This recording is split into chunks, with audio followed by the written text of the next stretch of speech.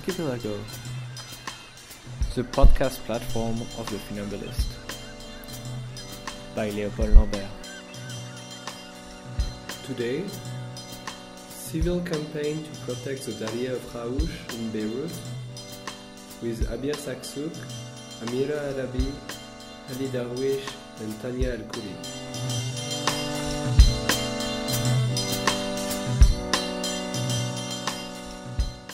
Hello everybody.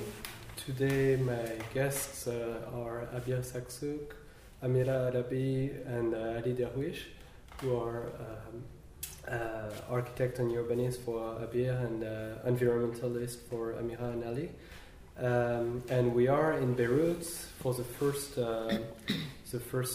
interview of a long series in the Levant in Egypt.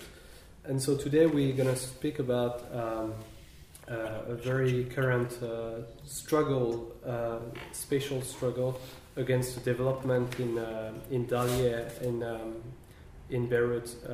Maybe Abir, could you maybe explain to us a little bit what Dalieh is and what it means for the city, and what is this project that threatens the way it is right now? Sure. Dalieh is a site in the Raouche area of Beirut. It's a seafront site, and it's a very big area of around 140 square meters. 140,000 square meters. The area has historically been known for its natural beauty, its environmental characteristics and landscape features, but also, more importantly, its role as a main public space in Beirut. It's a place where historically the residents of Beirut used to go for gatherings, for feasts, for recreational activities, for swimming. And it's also always had an informal economy of fishermen who offer boat rides all along the coast of Beirut. So it's always acted as a hub for the Beirutis to enjoy their time. And today, because the entire coast of Beirut has been privatized and taken over by private beach resorts, Dalieh is not only a public space, but it's also the only remaining breather for the city. Recently, we learned that three private real estate companies bought all the shares from all the properties in Dalieh, and that they're planning to do a mega project that's similar to all the resorts that are along the coast. We heard that it encompasses a hotel, a resort, a marina, and a shopping mall. So this campaign started as a reaction to this project and to the eviction of the fishermen that took place, and to the fence that was installed by the real estate companies. The campaign started off with a petition online that was circulated widely. And then it developed into a group of people who meet regularly. The group encompasses individuals as well as organizations, and they're all from different backgrounds. Some are architects, others designers, environmentalists, journalists, artists, and just users of the site. And also what's important about Dalieh is that it's opened a question for everybody on what is our right in the city, who owns the coast, what is the divide between the public and the private, and how can we reclaim our right to this space regardless of strict property rights. Mm-hmm. So this is in a nutshell. Yeah, and I think. And also, Tania Al-Kouli has just joined us, and she's also part of the campaign, and she's an artist. Maybe that's a good time to say that we are in the mansion, which is your gathering space for this campaign, and so that's why we have many people around who dedicate their efforts in this struggle. something that seems very interesting with Dalieh is that it is obviously a very specific struggle for this part of Beirut that I visited today, and that's absolutely breathtaking. But it really has many facets that we probably can associate to many other struggles that we know elsewhere. So that I think that's what makes it very interesting. I mean, we're going to talk about the the ecological issues at stakes, but there's also archaeological issues and obviously struggles against development and capitalism and sort of corrupted local policies and as you say, like, legal issues and who owns what and in which manner. So I think it'd be good if we manage to talk a tiny bit about all of that today. And so maybe Amira, I can ask you about those ecological issues specifically. Could you maybe tell us more about that? Okay, as a last open space on the coastal area in Beirut, and as a very specific and special landscape, this site, Dalieh Raouche site, is characterized by many features and characteristics that is unique for the whole Beirut, especially the Manta al-Ashra, the Beirut coastal area, the time zone in Beirut. So this site has a very unique flora in there. Knowing that as a hotspot for flora and different kind of vegetation, Dalieh hosts the Matthiola crassifolia, which is an endemic species in Beirut, and it's only found in Lebanon, this species. Yet, because of if any kind of building or construction will happen there in the site, will be like losing one of the endemic species that is only found in Dalieh Raouche. Plus, this as an open area and a coastal zone area, Dalieh is characterized by its rich biodiversity, the marine biodiversity there. And you can find there different kind of fish that are quite endangered, and you have 2 or 3 kinds that are red listed in the IUCN red list. Red list. In addition to that, there was 2 or 3 kind of marine mammals, such as the seal, that was found to be having some kind of habitat in one of the caves in Dalieh. Mentioning the caves is a very unique habitat for many species, marine species. In addition to that, those caves host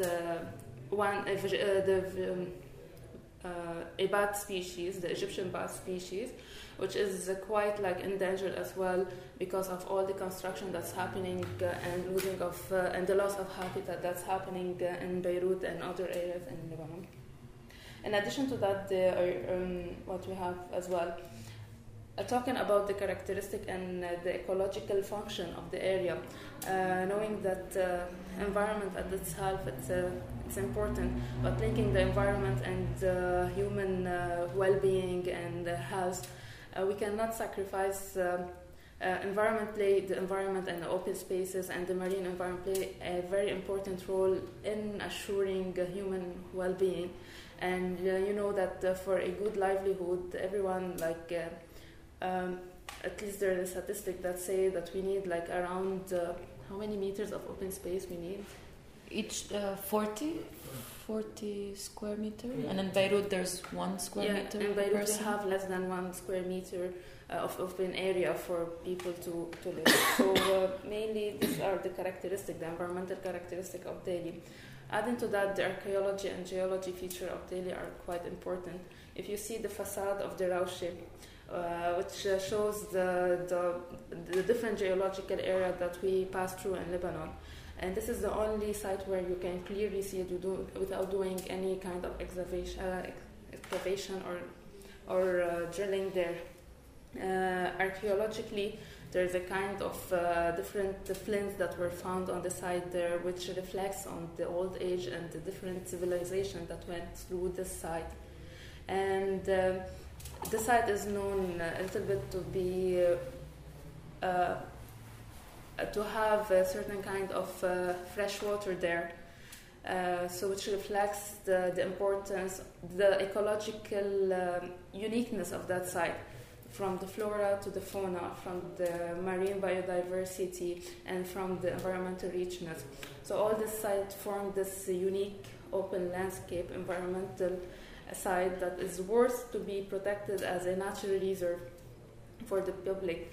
Like natural reserve, when you talk natural reserve, we mean that linking between the natural and the natural environmental ecological biodiversity, the social aspect and economic aspect, in order to sustain the life of Beirutis and the population living here. Mm-hmm. There's one document in particular that really encompasses all those issues together, which is the letter that I think your campaign has been sending to the main architect of this development, which happens to be Remkolas. So that's quite not that innocent either. That even with all those issues, we also have the issue of the star architecture intervening. So I think we can really say that it is a site that gathers all those things that so many struggles in so many cities are encountering right now. But one issue in particular in the list you're making, one issue strikes me in the fact that you're saying that the property of the development has been acquired illegally, or in a very legal, ambiguous manner. So could you maybe tell us more about that? I don't know which one of you. He means how it was sold. Yeah. How the companies bought it, and there's another level that it trespasses on the public domain. So maybe start with the companies and I'll continue. It's just we think it's problematic that it was sold cheaply, because it used to be owned by many families, and then they sold it cheaply to big companies owned by Hariri, 3 different companies owned by Hariri, without knowing, by the late Prime Minister Hariri, without knowing that they were selling to the Prime Minister. So they sold it cheaply, and then obviously the price become much higher later. And this is what we found problematic, because when one person with such political power own a huge part of the land, they can have a monopoly over changing the law, bending the law, whatever, however they please. Mm-hmm. But if I understood correctly what I read, it's also, if we go back even further, there's even during the colonial era, there's even a sort of appropriation, a national appropriation of something that did not really mean to be appropriated in the legal. Yeah, legal this is the second also side of the story, that in addition to what Tanya mentioned, we've also recently researched and found out that the plot configuration in Dalieh trespasses upon the maritime public domain. There's an old 1920s French law that was issued during the French Mandate, and which still stands until now, that says it is strictly maritime public domain anywhere where the water comes at any point during the year. And if you look today at the cadastral map of Dalieh, you will see that most of the properties, all of the properties actually, reach the tip of the land, even where in the places where the water covers the whole land. So the area of the square meters of the whole site almost doubled with this appropriation of the maritime public domain. So we're sure that at some point some manipulation happened to the boundaries of where the private is and where the maritime public domain is, but we're not sure yet what year. It was either done in the 60s or in the 90s, and the previous maps amended. And this is what we were particularly referring to illegal taking of the land. And on another level, the really important thing that Tanya touched upon is that these lands have always been privately owned, but it was shared property by families, and this was never in contradiction to its public use, because the law has always been that no building activity is allowed on the site because it's the waterfront of Beirut. But then when these companies bought the lands with the political power, they changed laws to be able to build whatever resort they want to build. Mm-hmm. And could we maybe talk about your struggle strategy? Because I mean, there's been this letter, for example, that I read the answer of Rem Koolhaas, who basically says that he will integrate those issues in the design, which is a way to say that he doesn't really care, I suppose. But I mean, so is there some actions that are engaged at a legal level, or what is the strategy? Yeah, I mean, there are different things happening. You probably can say more, have it updated, because I wasn't around in the last few months. But there is a plan to answer Rem Koolhaas' letter, because it's also, I mean, what you said, but it's that maybe he doesn't really care, but he opened also a discussion with us, and we could use this chance to further discuss these issues and tell our point of view from the point of view of people using the space. And also there is a legal campaign happening, as well as actions on the ground that we've been doing throughout this campaign, and we would like to continue doing. Do you want to go in details of the legal... Yeah, on the legal level, we've filed a lawsuit against one of the laws that were issued illegally during the war, it's one of these laws that give more opportunities for developers on the coast. We also know that whatever building is going to be made will require a special law to be issued.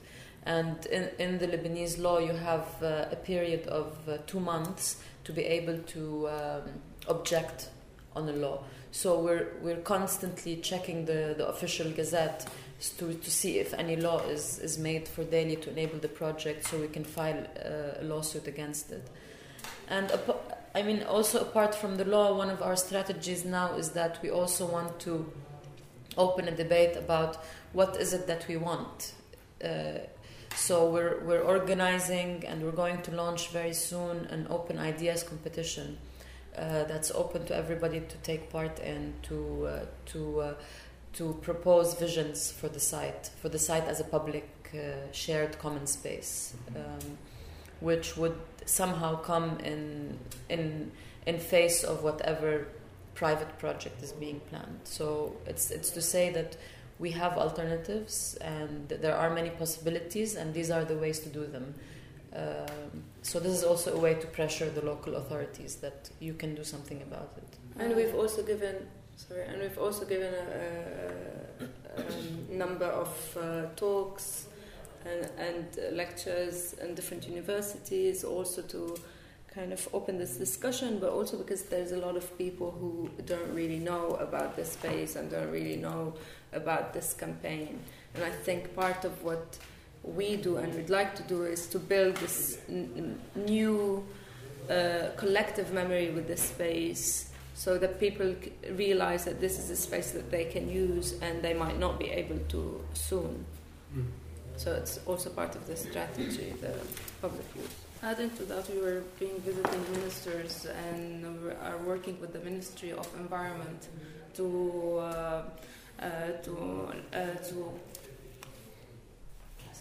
classify the site as a natural reserve.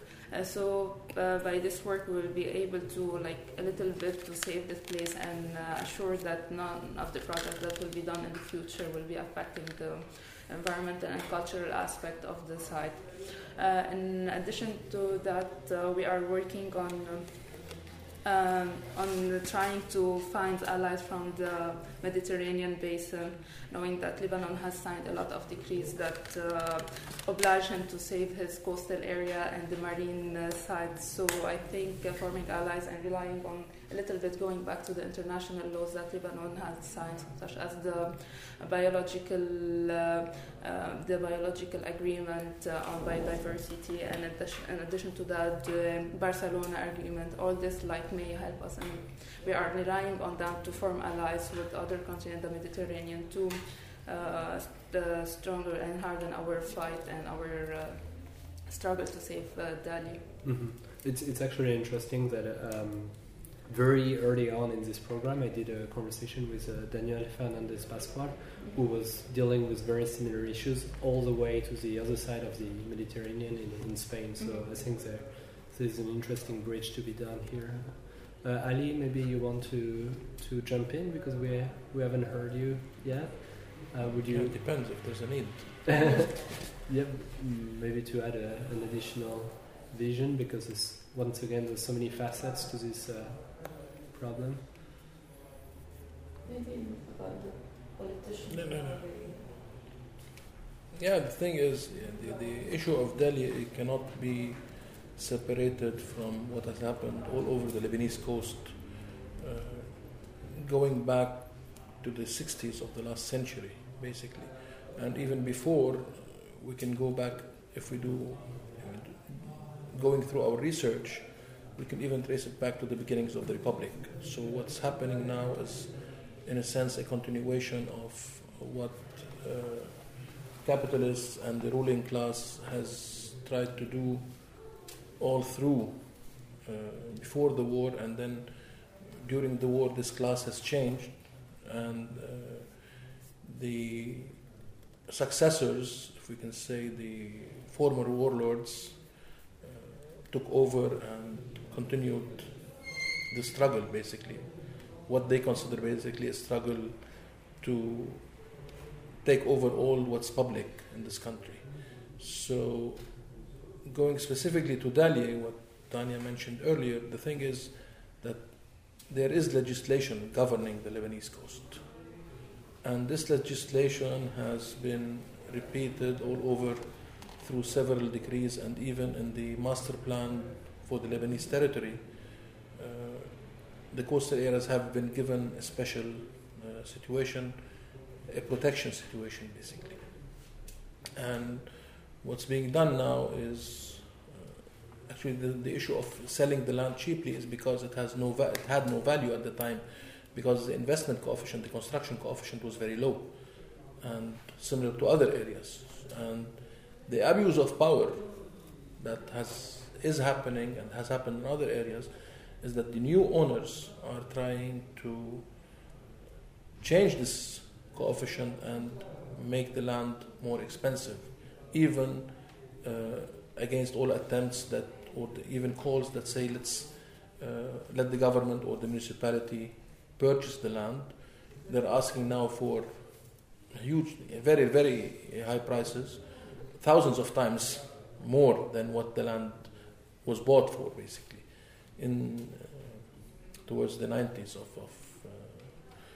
last century. So this is one, I guess, and the manipulation of laws is again something that we will be looking at, how to challenge this. Besides the lawsuit, mobilization of people, mobilization of what we can say call a silent majority, to move against these attempts.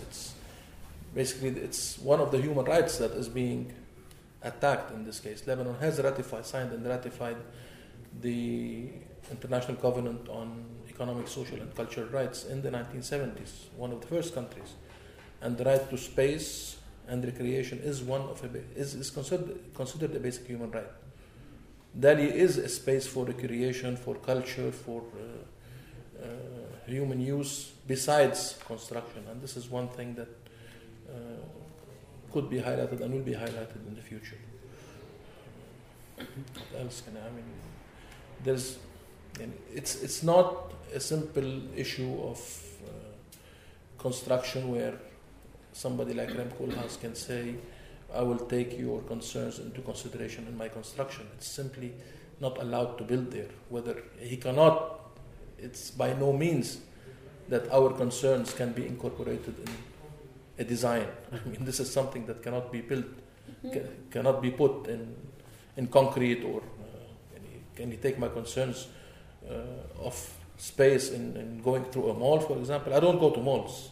Many people do not like to go there in these buildings. How can he put their concerns in such a site? In a mall, يعني ما بعرف, in a shop or something. Yeah. One thing that Amira did not mention is that the rock structure the texture over there is very fragile. Is very, very fragile. I can tell you that it's nearly impossible to do excavation without destroying the whole site. And you cannot simply dig a place and leave the other side intact because it collapses very easily. If you go there and inspect the formation of the rock, you would see that every year erosion is happening. So even the Raouche is one of our national symbols, emblems. It was one of the currency at one point in time. Anyone who comes to Lebanon visits it. What will they see? Rem Koolhaas, I mean, yes, he's a nice person, but let him stay in Holland. It's not something that we want to see here.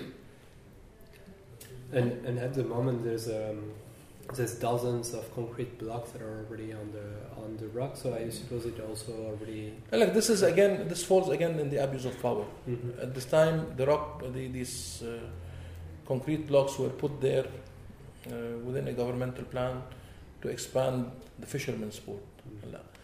Environmentally, there are concerns towards how the sport can be expanded or developed in a way to protect the fishermen, to give them their right, at the same time conserving the environment around it. The funny thing is that these blocks were brought and put there by the government. This is public money. And now they're left there on so-called private property to be used later by those investors to establish their own marina. Meaning not only that we have to give them more investment, but we will give them our own money. Again, abuse of power. This is what we can describe the situation of Dalieh and other sites on the Lebanese coast. Mm-hmm. And so at this very moment, what is the status? I mean, you've been saying you're waiting for this specific legislation to occur, but is that what is the current status of the project as it is? Look, I think the Abir, Tanya and Nimira mentioned, legally there's not much you can do except wait to challenge any legislation that is given contrary to the law. This is one step that we will be waiting for because there's nothing we can do about it. But again, awareness and mobilization of people, keeping the issue a public issue, an issue of public debate, is one of the means to continue and to prevent those people from moving with their plans. I don't think there are other means, because the only way to stop such projects is public pressure. Mm-hmm. The legal side, we're waiting for it, we're monitoring it, but besides public pressure, what can we do? I mean, yes, if we had an army, we would go there, occupy it, and declare it a free area, a free republic for people. Yeah, I mean, it looks like a concentration camp now. It's closed with a fence. The only way to free it is to go there with military and free it and declare it a free republic for people. Scare the foreigners. I think you were asking about what's going to happen if we know if the plan is happening, the construction. That's what you're saying. Yeah, we don't know. No, like, we don't know any the status of the project, and sometimes it's common practice that they hire our architects to present the scheme, so that they're able to present this scheme to other investors to sell the land, to show them that these are the possibilities. And this is common practice in Beirut, where they do the project and then they showcase it to rich people from the Gulf, for example, and offer to sell it for capital very holders high to price. sell them shares, to sell them Yeah. either shares in the project per se, or directly units within the project itself. So they make advance payments. This way they don't have to pay from their own pockets, basically. So they build with other people's money. So there is really no project happening now, and this is why we also have a lot of hope in this campaign, and because we really believe that this part of the city is about public space, but it's also about a way of life, that we're unable to live anymore in the city. It's a place where you go and your shoes become dirty, and you go and do whatever you want, and no one tells you what to do. And very few places remain in the city that are this way. It's not controlled. It's unscripted. It's remained as wild as it's always been. It's wild nature, And it's not based on consumerism. Yeah, and we will add photos, obviously, to the conversations that will. It's about show people. that pretty well. I think it's all about people. Yeah. Whether the common people, have the right to live in the city or not, and where. But also to repeat what Amira was saying earlier, in maybe beyond people, maybe just the It's the environment, integration between the including environment and Because the people have people. lived with their ecosystem for centuries. Yeah. Okay. Well, thank you so much to the four of you to have talked to me today, and maybe to add a little bit to the hope is like, I think you've been loud enough so far to. I heard about it before I even knew I was coming to Beirut. So,